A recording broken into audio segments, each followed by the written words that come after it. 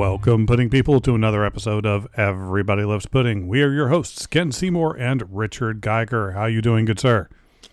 Doing pretty good. Nothing quite like a nice 80-degree September afternoon in the state of Indiana. Interesting stuff. Well, don't worry, it'll be 50 tomorrow. That's usually what happens. Well, we have some chilling tales in store for you listeners today.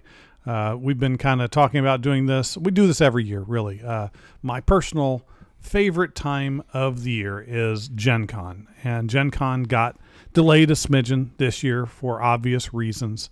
But we wanted to have kind of a special guest to talk about Gen Con because my co-host does not always get the opportunity to go. To kind of give a little bit a better sense of history and some of the things that go with it. He's been around the gaming industry for a long time, a friend of mine that I've known for many years. His name is Frank Epperson. He is the ADA employment consultant for IU. Some people may know him as the Frank. And I want to thank you so much for talking with us today.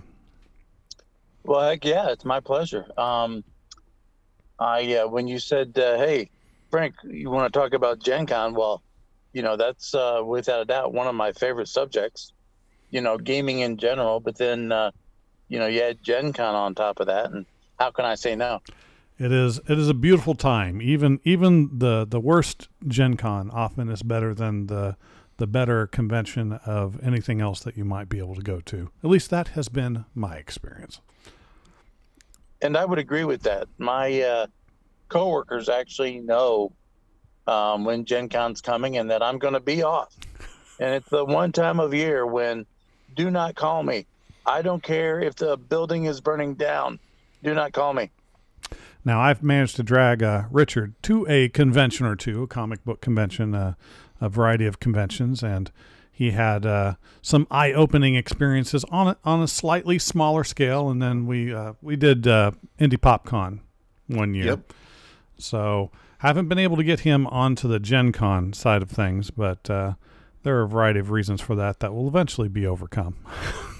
Yeah. Right on. Well, PopCon's it's a neat little con too. I mean, for what it is. Yeah. It's no Gen Con, but for what it is, it's not been around nearly as long. It's not a bad little con. It really isn't. No. I enjoy it every time I go. I just appreciate the fact that something like Gen Con is so close. In the scale that it is, in the world scale that it is, that, at least for us, it's just an hour north. And it's pretty cool that Indy actually does a lot of those things. They have a nice place to do a lot of those conventions in general. And I always feel like, from what everybody says, even from the time the Super Bowl was here years ago, that Indy really kind of puts on a good show in a certain sense and takes care of their guests and their visitors.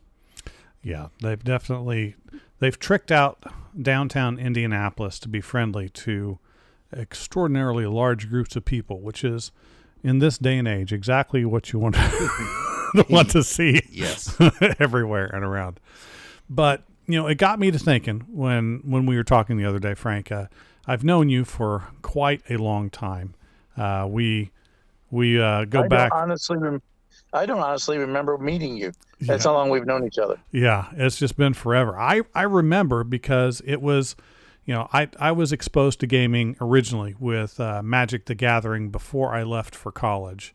And then in college, all of the other kinds of games were just kind of opened up, and I got into Warhammer. And down in Greenwood, there was this nice little game store that would run Warhammer tournaments, and that is where I ran into you the very first time, playing our armies against a variety of different people and each other, and just having a grand old time of it. Oh, were you in that huge battle with 5 armies on either side? I was in the Eye of Terror campaign. Okay. And that was right on. I remember that. Yeah. I still have that little wooden plaque from that. Hey, don't get rid of that. Yeah. Not going to happen. It's a joyous time. But that got me to kind of wonder. I mean, we're all coming from different directions. How did you get exposed to gaming in the first place? What drew that love out for you? Oh gosh, I've been playing D&D since first edition. And the thing that I have always liked about the gaming table is it's the one place where everybody's welcome. Nothing matters other than, do you want to play this game? The only reason something else would matter is if you made it matter. Right. If you, in my opinion, you know me long enough, I'm full of opinions and I have no problems giving those opinions. In my opinion, true gaming is open to everybody. You may need to do something different to, make it possible for someone who doesn't do things the way you do things to do those things, to play. But it's the one thing that, nothing matters other than, do you want to play this game? Right. So I started playing in first ed, and I remember playing in middle school. I think it was called homeroom. I don't know. I'm old now. I can't remember those things. But I saw this thing. It said D&D. I'm like, hey, Dungeons, Dragons. I'm into that stuff. Let's go. And so that's how I got started. Yeah, back in the early days, that's if you're not completely familiar, Richard, I'm sure that most of our listeners are, the classic Gary Gygax game started very, very simply. If you see the original Dungeons and Dragons materials, it's almost like a training manual for going into, you're going to be starting as a fry cook here at McDonald's. Please read this 100-page instructional booklet. Refer to table C and look at row A. It evolved, and the art just got better, and they added some more complexity, and it was kind of a beautiful thing. Well, I got to tell you, there's a special place in my heart for that quote unquote horrible art. Yeah. Well, it took a small creative process to pull it together, and it took the love from people that had that and the interest, and of course it just grew. And I feel like anything that has that love and that passion and that interest like that, it's going to be appreciated by everyone else that partakes in it, and they'll see the love and the passion that was put into creating that stuff, and it's just going to explode from there. Now, you didn't have too much of an exposure to this when you were younger, did you, Richard? No, my exposure would have been something like Dragon Warrior on the Nintendo. The video game offshoots that kept the love of the original source material and expanded it upon it into a way that more people could consume and get addicted to. Correct. Yes. Different layout, different thing, but I feel like in playing that, I didn't know that I was playing the core elements of a Dungeons and Dragons game, because you are in essence playing that, but just really presented to you differently, and I had no idea. I know now, but it's kind of it's kind of fun how it mutates. I mean, it starts as this wonderful book, and then it kind of floats over to other games, and then it comes back on itself, and just everything influences everything else, and just comes up with a really interesting combination of evolution in a variety of different ways that keeps it fresh. We're on the 30th edition at this point. Well, it depends on, I guess, how you count it. Yeah, it really does. My son was lamenting. It's like, I can't believe it's been 10 years since 5th edition came out. It's like, yeah, time flies, doesn't it? But I still remember when 3rd edition came out, and then 3.5, and I was looking at all of the different skills, and I was like, and I lost my mind. Yeah. I was like, oh my God, this is awesome. I mean, originally I was a fighter, and if you were a fighter, you could hit stuff. And that was about it. Yeah. I just think that if you look at some of the more popular things that are, quote, mainstream, that a lot of those elements are just based on that. So one of our favorite games that we play is Fallout 4, and all those elements are built right into that type of game that are, at least between us, we've put hundreds of hours into certain playthroughs on those. But that's just a Xbox, PlayStation, PC version of a Dungeons and Dragons. Yeah, in a post-apocalyptic setting. Yeah, so it's the same thing. Just and I feel like the millions of people that play that don't realize that that's actually what they're playing. So, okay, now Gen Con is, well, gaming in general is more than just obviously role-playing games. There has been just such a proliferation of a variety of different types of games that can be considered a Euro, victory point based game, party games. If you had your druthers, Mr. Frank, what are your favorite games coming into this Gen Con that just kind of stick with you, and other than Dungeons and Dragons, that's just kind of a perennial, let's go back to this and play this kind of game? Are you asking new game or one that I've played before? Either. Okay, well, I'll just give you both. I played a version or an edition, couldn't tell you which edition, of Shadowrun, and I haven't picked up Shadowrun, oh gosh, 5-6 years, easy. And I did that with a friend of mine, his girlfriend and his son, and his girlfriend and his son had never played. His girlfriend enjoyed it so much that she immediately went out into the vendor hall and bought the core book for the new edition. Nice. Yeah, and there's a little board game that I got to play called Moonshine, or maybe it's called Bootlegger. Anyway, it's about delivering moonshine. Pappy's going to retire, and to decide who gets to take over his moonshine empire, people have to deliver moonshine to his customers. Well, there's a problem with that. Alligators, I guess, like moonshine. But you run across an alligator, and it can take your moonshine. All right. So yeah, I love little, what I call beer and pretzels games. Games where you can sit down. I mean, because those of us who are gamers, who are used to paying attention to rules and, the ins and outs and, that's that sort of thing, the more complex games. Yeah, we can play those more complex games, but if you really want to introduce gaming to new people, in my opinion, the best way to do that is with beer and pretzels games. Definitely.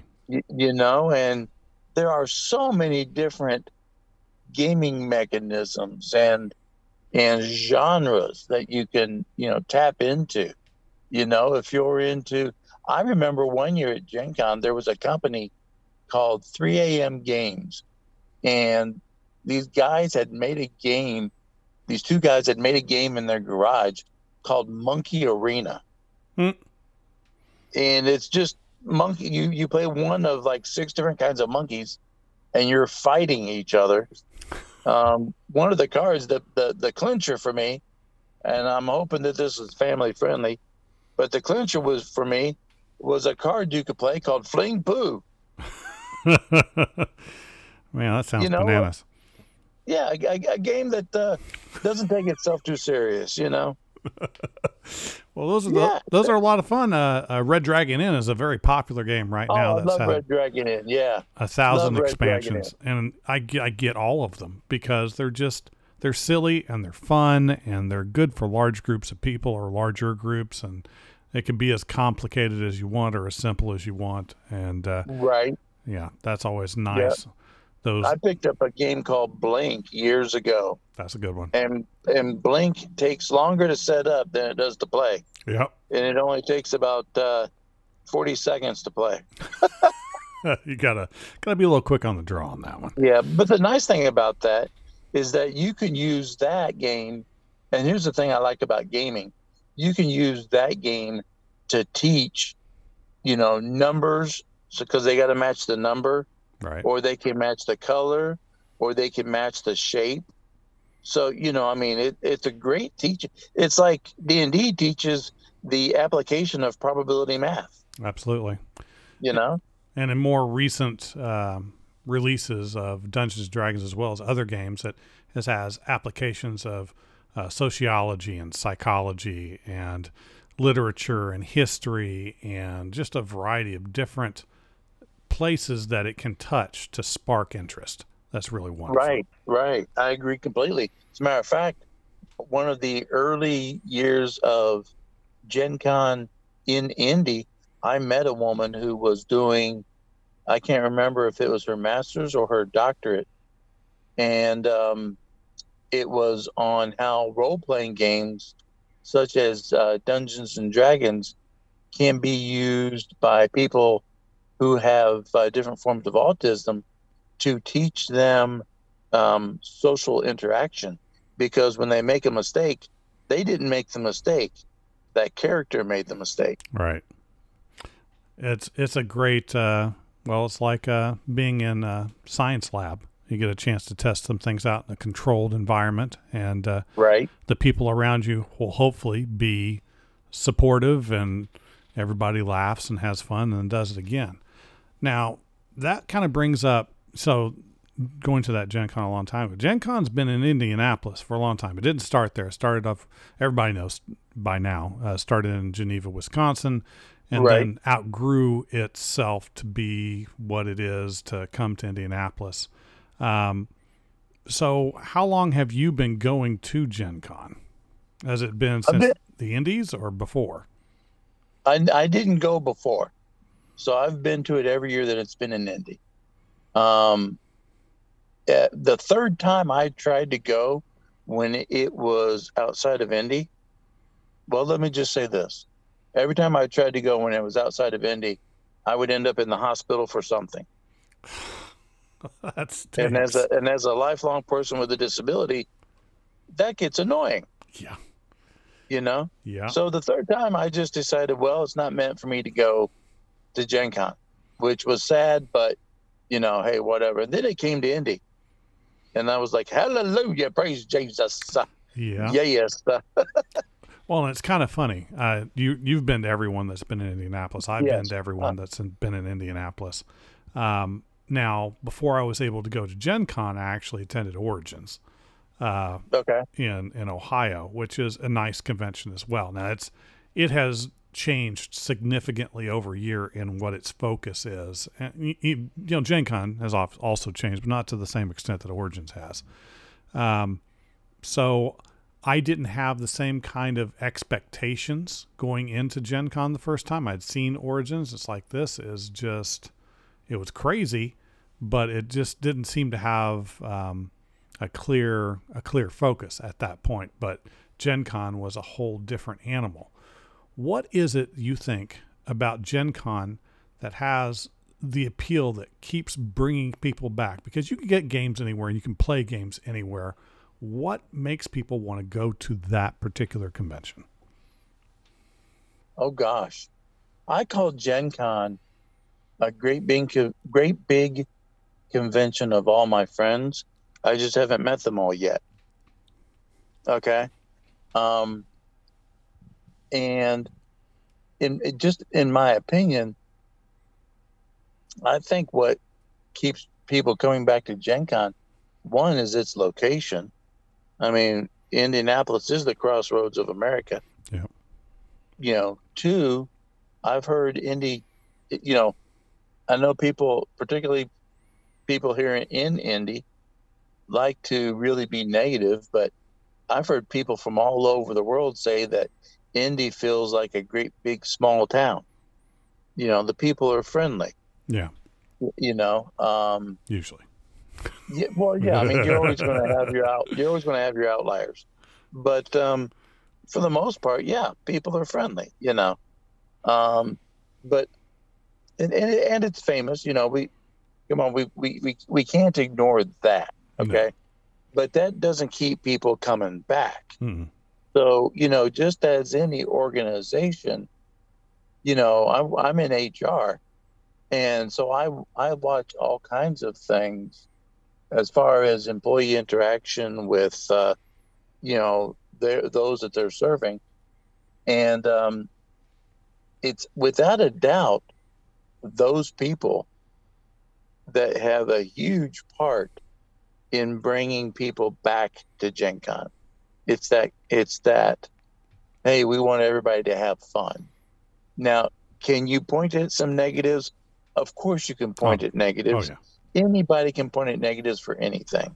You know, um, you eat too much, you get fat, even if you love it. You know, coming from a fat guy, you know,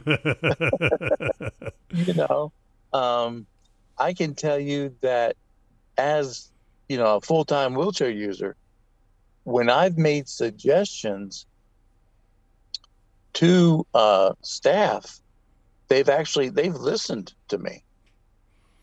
That speaks volumes. There does seem to be a greater level of engagement from the people that run the convention with the people that go to it than I've seen from other conventions. I would agree with that 100%. Yeah. So, if you had the opportunity, Richard, to go, where would be your first stop in this grand experiment in gaming that is Gen Con? If you were in the convention center and it was going on and you had all these different things to go to, where would you beeline to first? Well, first of all, if like 2 years ago, if Guar was there, that would be my first stop. Without a doubt, for sure, I would go there.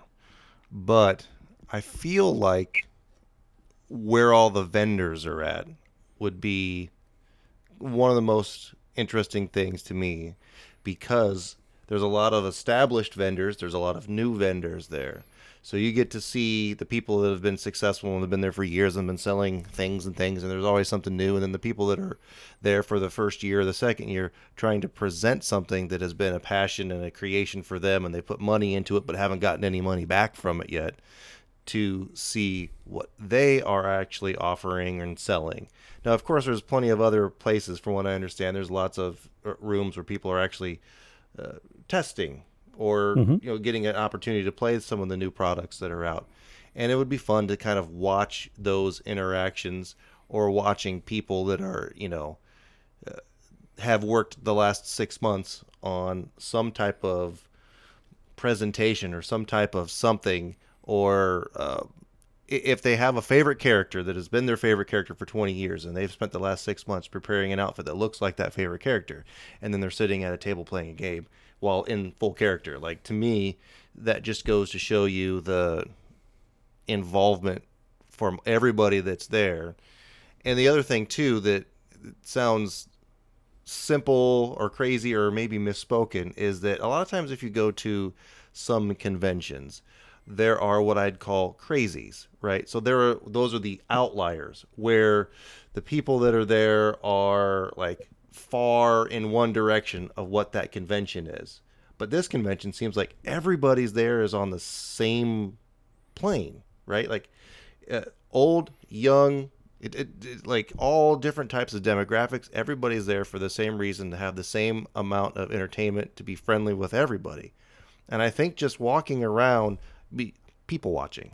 Mm-hmm. I like to people watch. I like to sit back on a bench and watch just people interact and have fun and smile and talk and meet someone that they haven't seen in 3 years and all that type of stuff. So really the vendors will be fun, but that whole just level of interaction and appreciation that goes from every member that's there, whether they're selling something or just visiting, I think would be one of the best aspects to me. I agree. I mean, if I can add to what I said before, I got to thinking, when you were talking about the different aspects, I know there was one day at Gen Con when I'm a big fan of tiny independent movies. And when I say tiny, I'm talking the guy and his neighbors did it in the park, guerrilla shoot, and he edited it all in his basement. I spent an entire day in the Westin one year just watching those independent movies, those little 10, 20-minute movies that someone put all of their heart and soul into. Yeah, those are awesome. Yeah, I mean, and not to mention they've got Gen Con has activities for the non-gamers who are there with the gamers. And I know at least one year they had this thing they called training grounds. Yeah. For little kids, Yeah, they've got a little bit of everything. I mean, they did. And for the unfortunate spouses or friends that go with friends that are just not really into it, they even make the effort to have, okay, you're not a gamer. Here's some other stuff around here that you might enjoy, so that you can get something out of this trip in case this is not your cup of tea. Yeah, I have a friend of mine who teaches costume design and making. I have a friend and does it there. I have another friend that teaches period ballroom dancing there. Mm-hmm. I mean, just all kinds of things. There's been members of the military that's come in to give seminars on the tactics used in specific battles over the course of the ages. Game design, we're podcasting. There's podcasting courses that they do. Just pretty much anything that is either directly gaming or gaming and nerdness adjacent, or trying to do something interesting adjacent. You can kind of find something from Gen Con there. I like, what'd you say? Nerd adjacent? Yes. Nerdness adjacent. Nerdist adjacent. I like that. I am so going to steal that. You go right ahead. So I have so many good memories of these conventions that have just grown and grown and grown over time. I remember before they had eliminated being able to make, let's say, some monetary arrangements through the playing of a specific card game. Before they had eliminated that, you could play in those poker tournaments at Gen Con. And before the new convention, not the new convention center, but the new football field was done, it connected to the convention center directly on the same level. So the poker tournament was happening around the corner from the field, and there was a football game going on. So when we took a break, I would step out of the room we were playing, look left, down the sideline, and watch the game playing. as I'm saying it. That was awesome. What are some of your favorite memories of Gen Con's past? Oh gosh. I have,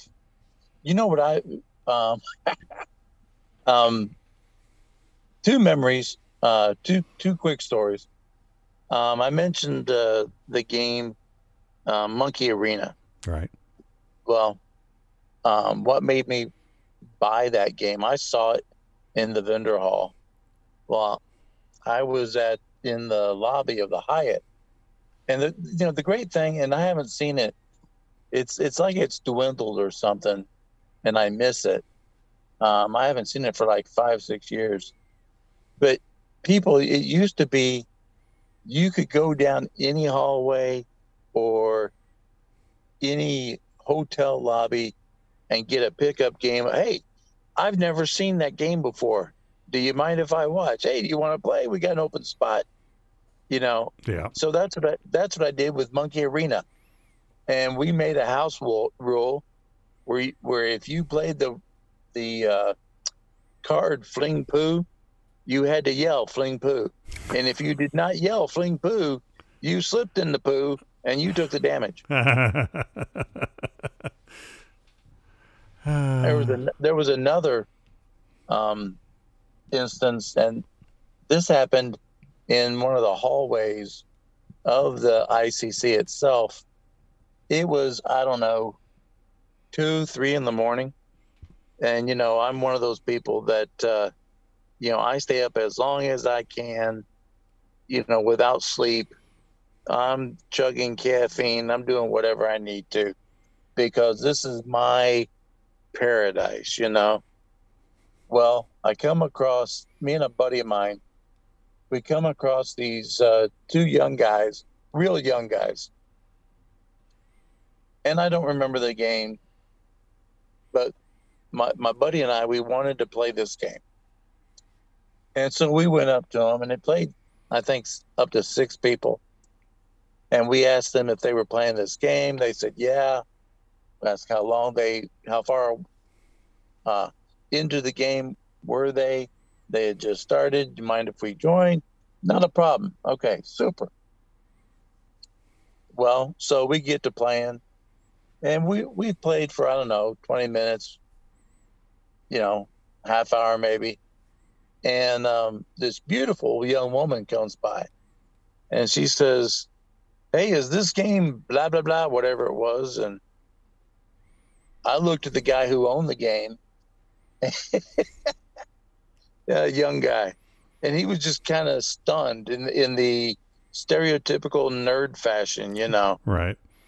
And he didn't say anything. So I said, yeah, this is that game. And she said, well, how far into the game are you guys? Well, again, I let this guy, I'm like, and I just look at him. My buddy and I just look at him. And again, he gets the pretty girl, instead of the deer in the headlights look, I'm going to say the pretty girl look. Yeah. Doesn't say a thing. Well, me, I lied right through my teeth. I said, no, we just started here. What color do you want to be? And I shoved everything off the board, so we had to reset it. Well, the next day, I don't remember who she was, but she was a celebrity up there signing autographs. Nice. And I pointed at her. I'm like, hey, and she waved at me, I'm like, so we did this whole pantomime thing about, could I get an autograph? And she's like, yeah. So that was another awesome memory, Well, and it's kind of nice that some of the people we often deal with celebrities of a variety of different levels, actors, actresses, and directors and writers, and anybody that creates something to try and entertain other people. And you ran out of them, so you had to deal with me. Not at all. But it's nice to see, because a lot of times with the type of society that we have, it's very easy to lose track and not think of these other individuals as just normal people that are going to have the same kind of interests that we will. So being able, even in those instances, to be able to see, hey, this person's also kind of a gamer and they love this kind of stuff. I mean, seeing Will Wheaton play games was just like, that's great. I watched him as a kid on Star Trek, and he's majorly into games, and I keep seeing a lot of other people that also have this kind of love for things, and it kind of helps create a connection that you normally wouldn't have. Now, Gen Con in more recent years hasn't had the same level of interaction with individuals that you might call celebrity guests. It's been right. Aside from Guar, of course. Well, and wasn't even that. Well, yeah. That wasn't advertised. Yeah. So, I mean, there'll still be people that will be there, but it's just not. I'm not certain that's maybe they don't feel that that's one of the driving factors that brings people to the convention. It's more for the games. I would agree with that. I don't think it is. Yeah, and so I haven't noticed a difference in that. But that kind of brings up a question that I'll pose to both of you. One thing that I've noticed over the years is that, of course, Gen Con gets bigger and bigger and bigger and expands into more and more locations. It's not just a part of the convention hall. Now it's most of the convention. Now it's all of the convention hall. Now it's the attached hotels and basically everything within a quarter mile of downtown Indianapolis is Gen Con. And so it keeps growing. And what does this bode for the convention? Because I mean, it's great seeing this kind of reaction. I mean, this year being a slightly different thing that we'll get to momentarily, but how does Gen Con go forward, still maintaining the intent to try and have as many people be able to enjoy this ambiance and the games that they provide, but be able to also maintain some level of comfort that seems to be starting to disappear because of just the large number of people? What is the way forward through that? Have you had any thoughts on that? Me? Yeah, I've had a lot of thoughts on it. I mean, I was thinking as I went through Gen Con this year, about how, you didn't have some of the huge game vendors that took up, so much Right. of the vendor hall. So you had a bunch of tiny games, tiny companies. And I love that. I mean, it's one of the things that I remember from Gen Con years past, when you couldn't swing a dead cat in there without hitting an independent game maker. Right. And if you have any if you have any wish to create anything, even if it's not a game, those are great people to talk to. Yeah. I mean, here's the thing. As it grows bigger, it has to change. It's going to change. It absolutely has to. I think that they have to be careful, because you can grow so big that you lose what a lot of people went there for. Right. And then you're going to cave in on yourself, because I'm not saying it's there yet. I'm not saying it's there at all. But what I'm saying is, in my opinion, that is something that they have to continue to try and, strive for, is keeping that appeal. For me, it's the family. I don't take a family there, but it's that family appeal, where no matter what, everybody can come and have a good time, Now, would the size, let's say you, Richard, were considering going to a convention and Gen Con was one of the ones that was there, would its size potentially scare you off? Not talking about pre-pandemic issues. Would having, what feels like about a couple 100,000 people jammed into downtown Indianapolis, would that be a draw or something that would potentially keep you away? Well, I know that generally speaking, people aren't exactly the best to be around in general terms, right? In large gatherings, because you drink too much, you get in arguments too much. I have a difference of opinion on this, and you have a difference of opinion on that. That's not what you get out of this, right? Everybody's there for a similar experience and situation. I guess knowing that area enough already, that if you go to some of the other places, like if you live in Chicago, for example, there's lots of people, buildings, businesses, whatever. You don't necessarily own a car. You take public transportation to get from point A to point B. You ride a bike, you walk, you do whatever. And you have to, because there's no space for vehicles. And in Indy, it's designed to have space for vehicles, but also be condensed enough to know that you could be at a hotel, you could be at a place, but you could walk pretty much anywhere. You could get conveniently from one place to another. It's as if you're if you think about it, like the Disney theme parks, right? So you can always take a ferry or a bus or whatever and get from all over the acreage in there to get wherever you need to be. And if you know the location enough, being in Indy, that's pretty easy in that area. I think what in terms of future ones, you had mentioned what keeps people coming or what keeps it kind of how it is. And I'm thinking in the opposite direction where you're thinking the experience inside, but I'm thinking the more behind the scenes stuff. And this sounds silly, but contracts. So there's agreements for people, for businesses, for that to be in Indy. And I don't know how long those go for, but the people who arrange those need to make sure that those stay intact so that the convention can continually come.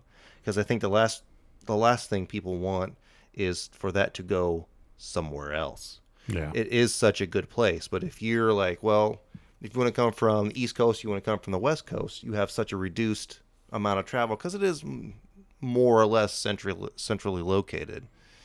And I think that's a really big draw. And if you move this convention to somewhere else, like let's say I don't know where it would go to, a bigger city that can house more people, I don't think it has the same draw. I don't think it has the same appeal.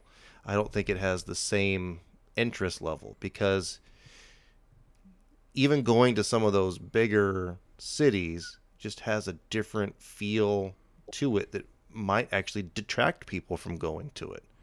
So I think being in Indy is kind of one of its strengths, and it needs to be maintained no matter how big it may get. If it does surpass, it becomes the biggest one in the world. And finding a way to keep it in Indy, I think, with agreements and discussions, I think is one of the biggest aspects that's kind of underrated too. I've heard that there's a contract with the city until 2024 is what I've heard. And if you get on the forums after every Gen Con, every year, people talk about moving it. And they talk about Las Vegas, New York, Chicago, Atlanta, Miami, and all of those have their issues. Yeah. Vegas has plenty of convention space, but it's not exactly family friendly. No. It just Unless you want a lot of flyers sticking to your shoes. exactly. But and I'll even relate Indy on a different level. So we're in a Big Ten country. Yeah. So that means basketball and football, women's basketball. That means all those big time programs and all those big times tournaments. And those tournaments, the majority of the time, are held in Indy. And they're held in Indy for a reason. They've moved them out to Madison Square Garden. They've moved them up to Chicago before. And they do well there, but they always keep coming back to Indy because there's a way to provide that feel of having that large amount of people in that short amount of time and have it be cost effective for one thing, but then have it be family friendly, have it be amicable to food and travel and all that type of stuff. So it would be it would be rough if it moved somewhere else. Yeah, it definitely would. Now, Well, and the year that we had the Super Bowl, a friend of mine worked for the city at the time, and she told me that if you subtract the money that we spent on making the city ready for the Super Bowl, Gen Con made more money for the city than the Super Bowl did. I'm not surprised. If you subtract the build out. But we don't have to subtract the build out for Gen Con because we already have it. Yeah. That's hard math to do. Let's go to more emotional math. So this year's different, obviously. And I had a hard time. You always have an expectation going into Gen Con. I had a hard time thinking of what my expectations were actually going to be for what this convention was. Frank, what were some of your hopes for the convention, and did it deliver on what you hoped that it would be? My only real hope I guess you'd say, was that it felt like an earlier Gen Con, in which it did. Okay. Yeah. It really did. The only negative to that being that I didn't see some of my friends didn't make it. Some of them from overseas, some of them from out of state. You know, the positive that I noticed, the vendor hall was much easier to move through. It was. I was actually able to get, and maybe it was smaller this year as well. I don't know, but I know I was able to get through the entire vendor hall this year. And within the vendor hall, I noticed a lot more, and I've been harping on this for the longest time. I noticed a lot more vendors with lower demo tables. Oh, Lower display tables. So someone like myself, could actually partake. I mean, if I can't demo your game, you're sure as the blue blazes not getting my money. right. And I've been telling people that there was one dice manufacturer, and I'm not going to, and anybody who knows me knows I spend a lot of money on dice. I have a huge dice collection. It's one of the joys of gaming. Oh, you know it. And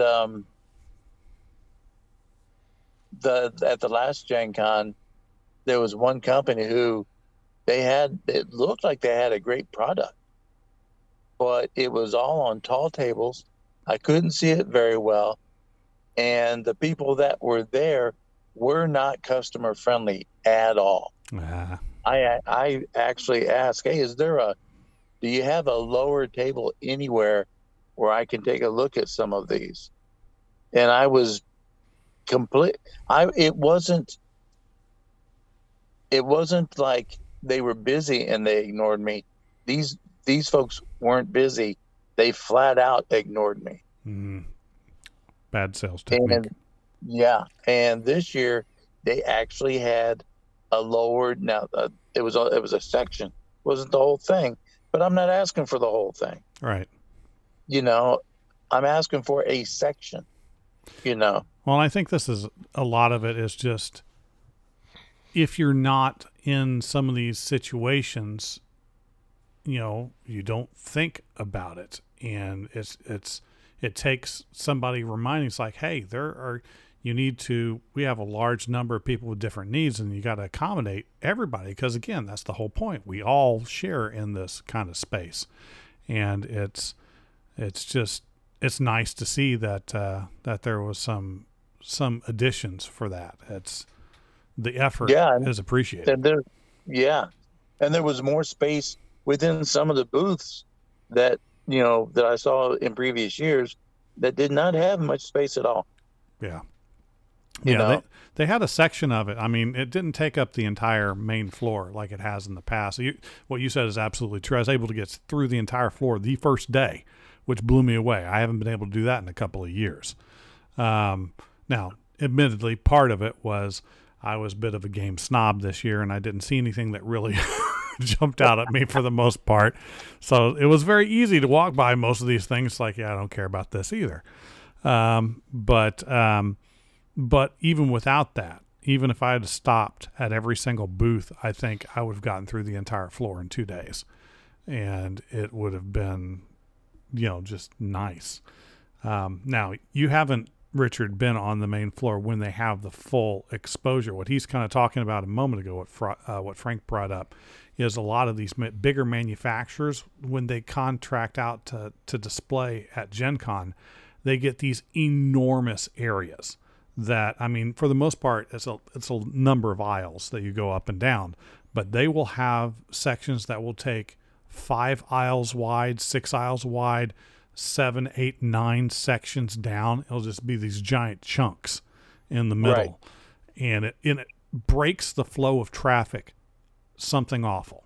It's maybe one of my biggest pet peeves of Gen Con's past. And you put up with it because, they're there for what you need. And it's just, you got to deal with it. They're a big manufacturer. But in my mind, I need to go up and down the aisles in order. I don't want to miss anybody. But when I get broken up by these large areas, I'm always afraid. It's like, okay, I got to turn around and then come back around the other side. I'm going to miss something, like some gem that's hidden in a corner. And then Right. I extrapolate from that. It's like, well, what about these people that have bought these booths that are kind of in these weird water flow reservoirs that are created from this? That has to really hurt their chances to get the exposure they need for their games. Part of it, I imagine, too, is those big places pay the proper amount of money. Yes, I do. Well, that makes sense. But in terms of your purchasing and what you were seeing and walking through all these vendors, my first thought when you said I was a game snob, my first thought was, that's okay. You can be a game snob. You're there. That's the whole reason you're there. Right. Right? If you want to spend your money, you spend your money how you want to do it. If there's something there that's like a ridiculously overpriced thing to everyone else, but to you, it's the right amount of money, more power to you. But it's the same time, you probably go there, I imagine, with a relative budget in mind. Definitely. And if you're going to go there and you see things that don't fulfill your needs or your wants, and why spend your budget, your hard-earned money on that thing that you don't want to get? And if it comes down to it, and you've gone through and you've looked at all these things and some things were great, and you didn't spend your budget, well, that's okay. You probably, I mean, especially you probably have things that eventually are going to come up with expansions on them anyway. Very much. And stick your budget into those expansions when they come out later on. So, yeah, be a snob. That's what I would say. As far as being a snob, I'm a dice snob. I have every color Chessex has ever put out. Yeah. And, now I just get their new colors at Gen Con. But, that's exactly what I did is, as far as dice go, I just looked for things that I didn't have. Right. I'm a dice snob. I freely admit it. I have spent too much. I have a D20 made out of human bone. Well, that is pretty rare. Just because, hey, I don't have one made out of human bone yet. Well, Well, they did say roll them bones at some point, I'm sure. So. There you go. Yeah. I have dice made out of all different sorts of metals. I have dice made out of different types of semi-precious stones, different types of exotic wood. Now those dice, the human bone and, the exotic woods, I'm not going to play with those. But my others, my metal, all that, I play with all of them. Now, to put this into perspective, because I don't think Richard really has the frame of reference for this. If you're looking at a nice set of metal dice, and I'm talking about a single D4, a single D6, a single D10, like one set of each kind of the most common dice, so you're going to be spending over $100 for a nice set. For a nice set, yeah. You can get some for like 80. Yeah. I bought a set that I'd never seen before. They're hollow. Oh, those are beautiful. They were beautiful. Yeah. A buddy of mine, he bought the copper set. I bought the gold set. And don't get me wrong, I'm not stupid enough to believe they're made of gold. Okay. I do have a very tiny set made out of gold. Okay. The entire tube and the dice are as big as my pinky finger. Yes. You could never play with them. No. Unless you had a very large magnifying glass. But you're talking that much. And when you're talking that much, you want to look at all kinds of details. Mm-hmm. How are they colored? What process are they using for that coloration? What type of pigment are they using? That's where the dice nerd in me flares his ugly head. I can already tell from the process that you use, the more I roll this is going to wear out in less than a year. Exactly. Next. Yes.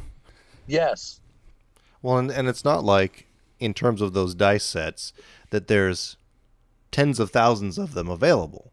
There's maybe thousands, maybe hundreds. So that's what's going to drive the price point up on all those things. In a unique sense of like, okay, you can go to the store and get the dime a dozen dice, and that's why they're, a couple bucks. But these things are, some of them I imagine are not processed by a machine.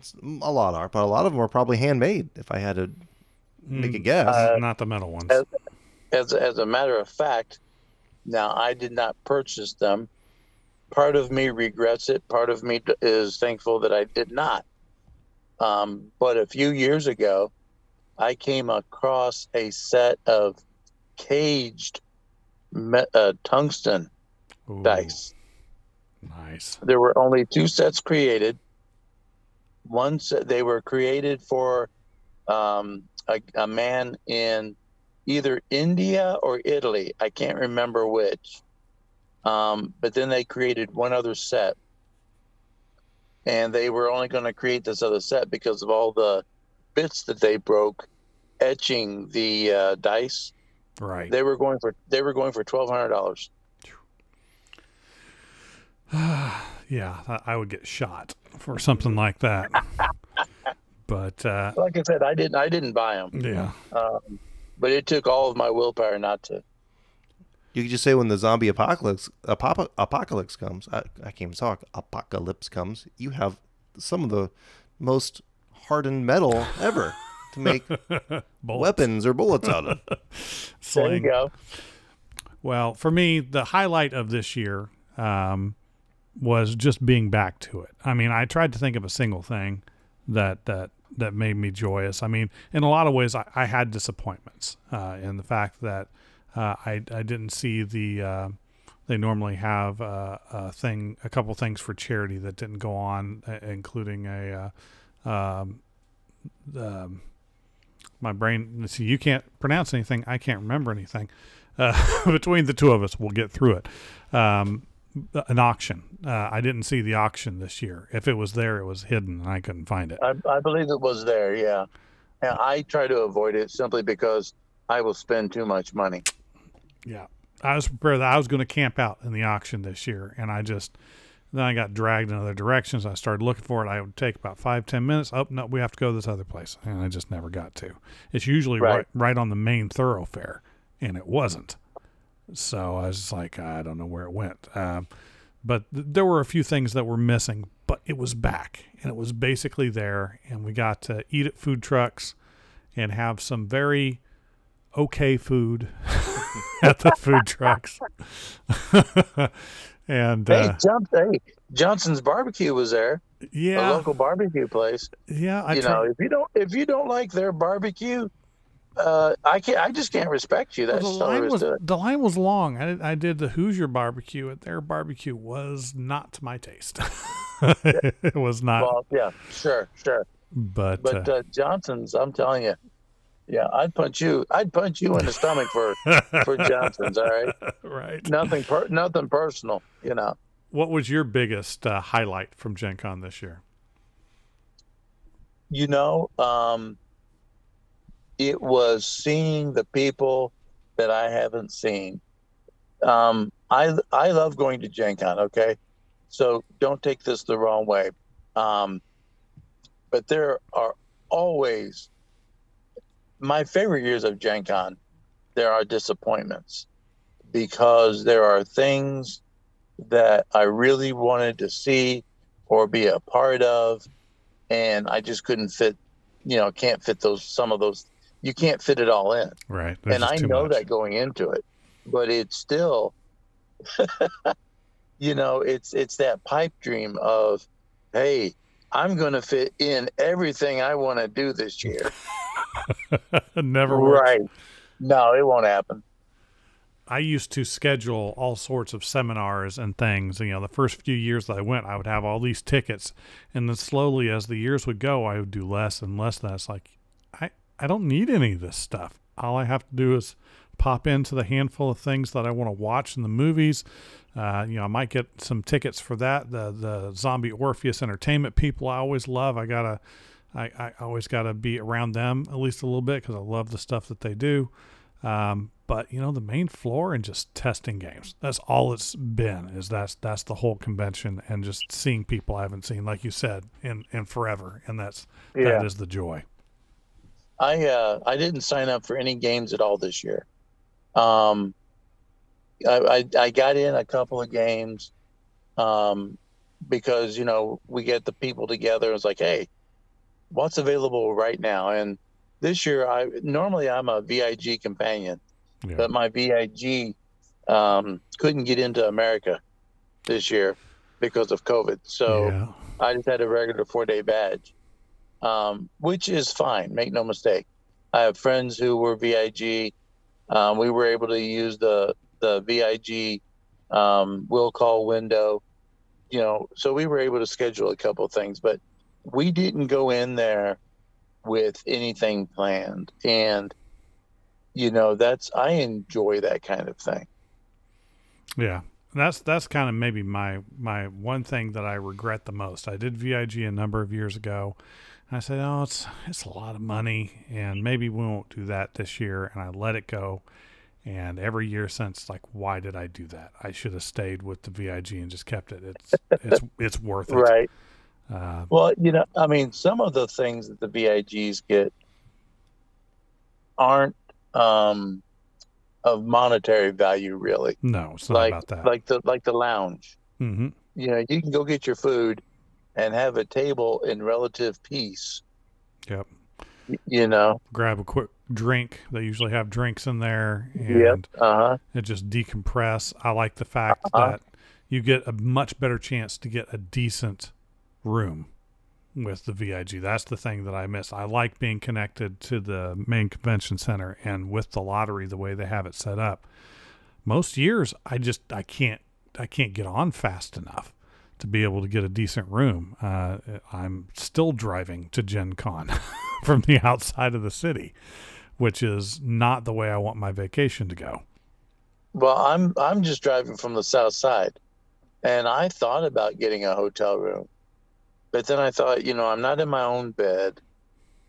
That's a cost that I don't need, and for as long as I stay when I get there, it's definitely worth the price of parking in a garage.